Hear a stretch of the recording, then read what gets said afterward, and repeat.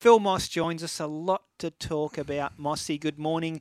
The Matildas, I said to Dino earlier, if you said at the start of the tournament they'd make the semi-finals, you'd take it every time, wouldn't you? Good morning, Mossy. Yeah, morning, Ray. Morning, Bulldog, and morning to all our listeners. We're at the final day of what's been an incredible ride, and one that people have been to Football World Cups expected to a degree. But the way Australia has got behind these Matildas and the way they've responded on the pitch has been nothing short of fantastic until the last couple of games. And I honestly think we've run out of petrol. Yeah. Tired legs, Mossy.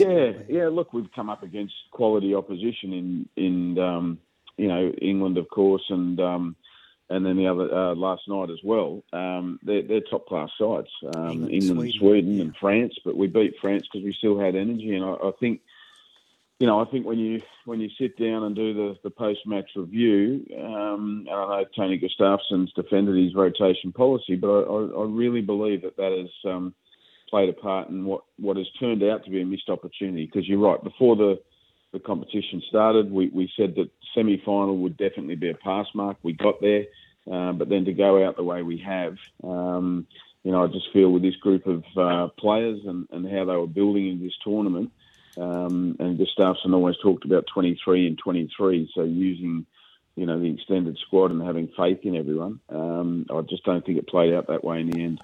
Mossy, you know more about football tactics than I will ever know. There has been some criticism over Gustafsson's tactics. What did you make of it? Were the criticisms valid or unfair? And what were they, if you can take us inside the criticism?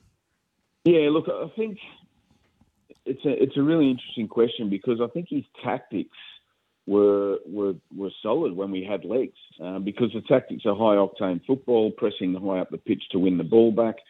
So when you win it, you're winning it closer to the opposition goal, so you then hurt teams in transition to attack. When you win the ball, you're closer to the goal. So 2 passes and you're pretty much creating opportunities.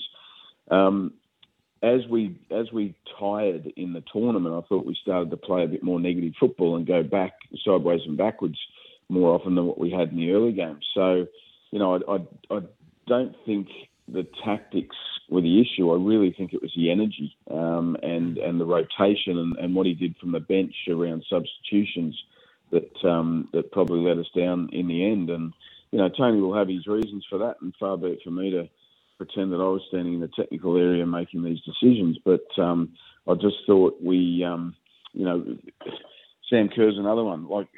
I'm a massive fan of Sam Kerr, and at 100% full fitness, with momentum, with match fitness, sharpness, and everything that goes into being in the top 2 or 3 best players in the world. She starts every day of the week, and there's no argument. But against England, I still would have had her on the bench because the injury might have recovered, but she hadn't got match sharpness and her touch and things like that. To play in the first half where it was rugged, it was physical. To have Sam Kerr come off the bench in the second half against England as they tired and the game opened up a bit, I think would have been absolutely lethal. And I think she would have not only scored that special goal, but she would have put that volley away and probably taken another 1 or 2 chances, which would have put us straight into the final. So that'll be, they're would have, could have, should have arguments post a tournament. But, the way things played out, and Alana Kennedy was a massive loss for that England game. Yeah. Huge. She's been brilliant this tournament. Yeah.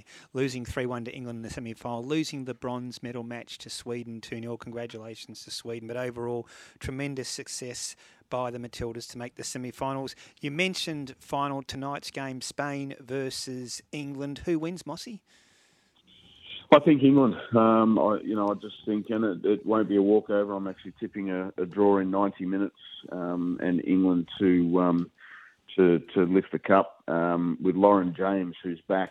Don't forget, she's back in the frame after a 2-match suspension for stomping on the back of a Nigerian player. So I'm tipping her as an anytime goal scorer. Not sure if she'll come straight back into the starting 11 or not, but she is their most lethal striker, so you'd imagine for a World Cup final, and she was in good form before the suspension, that she'd come straight back in. So England and Spain draw over 90 minutes, England to lift the cup, and Lauren James to score any time.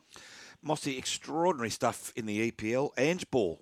Yeah. He's bowled over Man United in his thing. first win in the Premier League. Just unbelievable. It really is, Bulldog. Like, it's the hype over there around the way Spurs have played. 4 points out of 6 to start the season. Away to Brentford in the first game, which is a tricky place to go.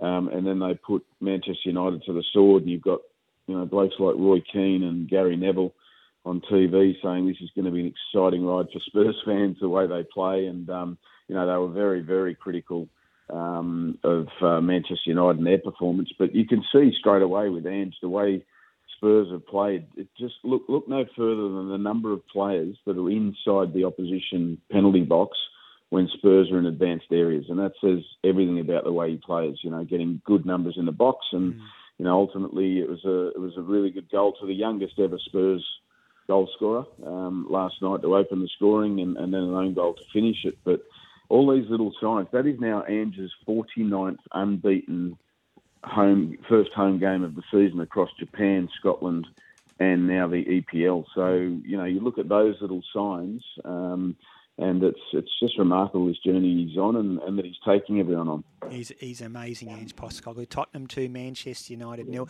Other games overnight, Mossy, Liverpool 3-1 at home against Bournemouth. Wolves lost 4-1 against Brighton at home. Wolves, bad loss there. Brentford away defeated Fulham 3-0, and Manchester City 1, Newcastle 0. Yeah, some great games overnight. Brilliant goals. You're right, Brighton were very, very dominant. I saw that game, and that was a fantastic performance from them away to Wolves. Liverpool had to survive an early scare. They went behind in the third minute, but then came out of the blocks. McAllister got sent off for a straight red card. Studs over the ball, so he'll be missing for our next game. But Manchester City, that's a huge result for them because Newcastle, I'm tipping them to be top 4 this season. They had to recover within 72 hours and travel from winning the Super Cup against Sevilla during the week, and they did enough to get this result. So huge 3 points for them. Mossy, give us your multi, please. Well, I kind of went there already, Bulldog, just in the final tonight. So I'm going to the multi's the same game for the World Cup final. I'm going to go with England and Spain to draw in 90 minutes. England to lift the cup. Lauren James, anytime goal scorer. So that's the same game multi for the cup final. If we want to go English Premier League, I'm going to tip Aston Villa to beat Everton at home, into Chelsea to beat West Ham away from home, into Arsenal to beat Crystal Palace.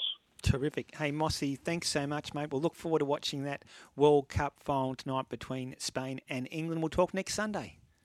And then it's the great World Cup letdown from tomorrow morning, Ray. Yeah, probably is, yeah. Now we've got Liverpool to cheer for. Good start to the season. That's right, exactly. Have a great week. Cheers, guys.